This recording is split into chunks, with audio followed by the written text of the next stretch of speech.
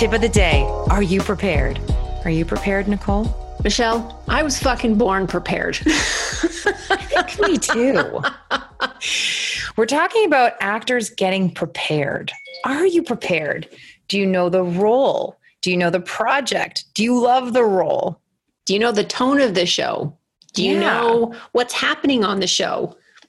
Got to do your research, get to know your show. Even if you're not doing an in-room audition and you're doing a Zoom or a self-tape, you got to prepare. You got to do some research. Watch the show if there's a previous season. Get to know the tone of the show. Do you know what else to help prepare yourself? Read those notes. Notes. So important, especially when they're in red and bolded. Read those. And you know what else? Read the breakdown.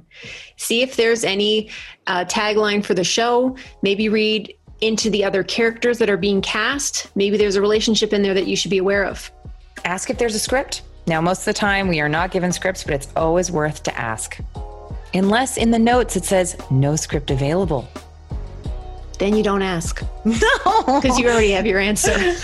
And it means it really isn't available. We're not holding back from you guys. No way. Tip of the day. Are you prepared?